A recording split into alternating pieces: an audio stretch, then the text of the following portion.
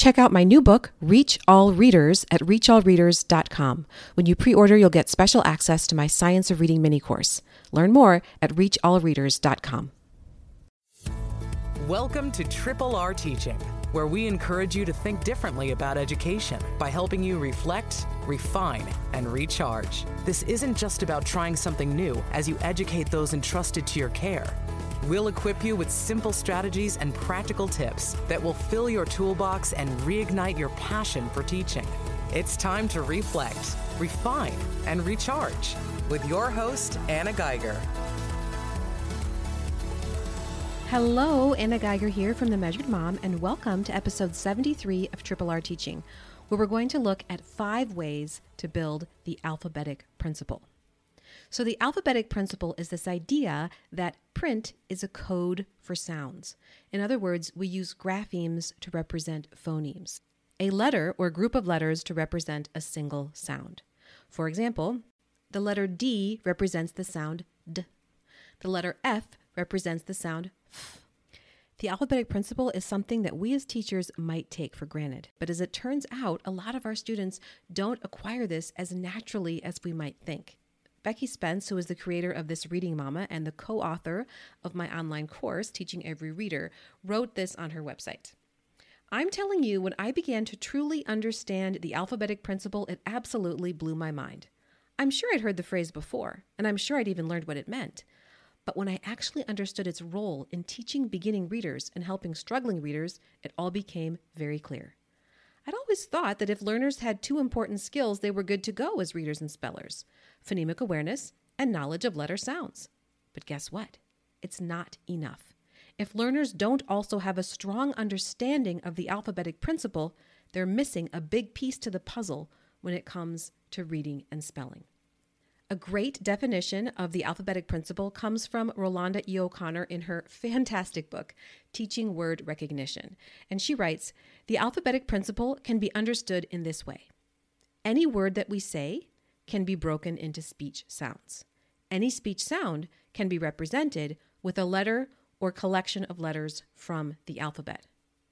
And in her book, O'Connor reminds us that the alphabetic principle should be established as early as possible, definitely by the end of kindergarten. So how do we do that? How do we make sure that our students have the alphabetic principle? Today, I want to share 5 things that you can do. If you're listening in real time, mark your calendar for May 16th, 2022, when we open the doors to our online course, Teaching Every Reader, our comprehensive training for K-2 educators. If you're passionate about growing engaged, proficient readers, but every year you have a few students who just don't get it, Teaching Every Reader is for you. Imagine having the knowledge and tools you need to meet the varied needs of all your learners. When you join us, you'll get lifetime access to the course, which includes 8 video modules of practical video trainings with printable transcripts, charts and reference sheets, printable assessment forms, and dozens of low-prep student activities. To learn more, visit teachingeveryreader.com. Number 1, when you introduce letters of the alphabet, consider starting with the letter sound. Now, I'm actually not of the camp that says we should start only with letter sounds and wait to learn letter names. Instead, I think we should teach them together, but consider starting with the sound. Here's what I mean. Instead of saying, this is the letter S and it says S, consider starting with the sound itself. So you could say something like this. Today, we're going to learn how to spell the sound S. Watch me as I make the sound S. Let me hear you make that sound S. What is your mouth doing? Yes, your tongue is up by the roof of your mouth. One way we spell the sound S is with the letter S. And then I would display the letter S on a card, and I would say the letter S represents S. S is the letter, S is the sound.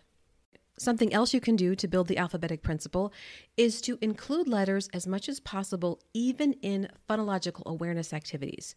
So we're learning that we shouldn't spend a ton of time on phonological sensitivity skills like rhyming, syllables, and onset rhyme once kids get to kindergarten, but I still think there's value, especially in preschool. Let's say I'm teaching children in preschool to break words apart into their onset and rhyme. So remember that the onset is the part of the word right before the first vowel, and then the rhyme is the rest of the word. And this is in 1-syllable words. So in the word milk, the onset is and the rhyme is ilk. And by the way, rhyme in this case is spelled R-I-M-E. If I'm doing this with my preschoolers, I'm teaching them to break the word apart into the onset and the rhyme. I can represent each of those parts with a block. So once we've done this a lot of times and they understand the process, I could say, can you break the word sack into two parts? You would have them push one block forward for s and one block forward for ak. And then, since I've already taught them that S says s, I could remove that first block and put an S in its place. And then we could point to the letter and the second block and say the word again. Sack, sack. Something else you can do, even with very young learners, is have them build words using letter tiles. This is something that Marnie Ginsburg from Reading Simplified talks about a lot. I'll link to her video about this in the show notes. What you would do is you would have letter tiles for a 3-letter word, a CVC word, and you would help the child spell the word by first breaking it apart and then pulling down the tiles and putting them in the proper order. And Marnie recommends not calling those tiles by their letter names, but referring to them by their sounds. So for example, if I had the letters S-A-T and I mixed them up, and I would say, today we're going to spell the word sat, what's the first sound? S. Then I would say, okay, where's the S? Instead of saying, where's the S? I could say, where's the S? And they would pull down the S, and if not, I would show them which one they needed. Okay, what's the middle sound? Ah, yes. Pull down the ah, and they would pull down the A, and then finally, what's the final sound? T. Yes, pull down the T, and they would pull down the T. Then you could read the word with them. As students start to do writing, we move on to tip number 4, which is to encourage students to use invented spelling. This simply means that you encourage them to spell words as best they can using the phonics knowledge they have, even though their phonics knowledge is incomplete. So a preschooler may write the word hat with an H and a T because they don't necessarily understand how to break it apart into all of its sounds. Or they might spell the word is, I-Z, because they don't know yet that the word is uses an S to represent Z. This is all actually very useful. In her book, Teaching Word Recognition, O'Connor tells us this. Invented spelling requires children to devote conscious attention to how they might represent the sounds in words logically, even when they have not been taught particular spelling and written word pairings. The logic children use to invent spellings for words is an internal and temporary logic, which can be replaced over time as they become more aware of the letter sound possibilities in their language. So, of course, over time, invented spelling is slowly replaced by conventional spelling. Finally, my last tip for you is to help your students develop the alphabetic principle by practicing segment to spell even in preschool.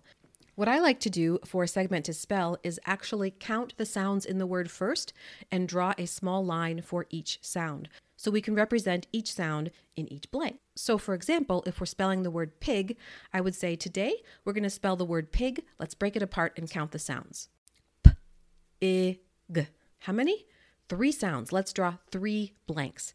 Something else you could do, if you think this would be fun for your students, is to put down 3 sticky notes. Then on each sticky note, they'll write the spelling for the sound. So let's say we're using the sticky notes. I could say, on the first sticky note, we're going to spell the sound P. What letter represents P? Or you could say, what letter says P, even though that's not technically correct, but I don't think it's a big deal.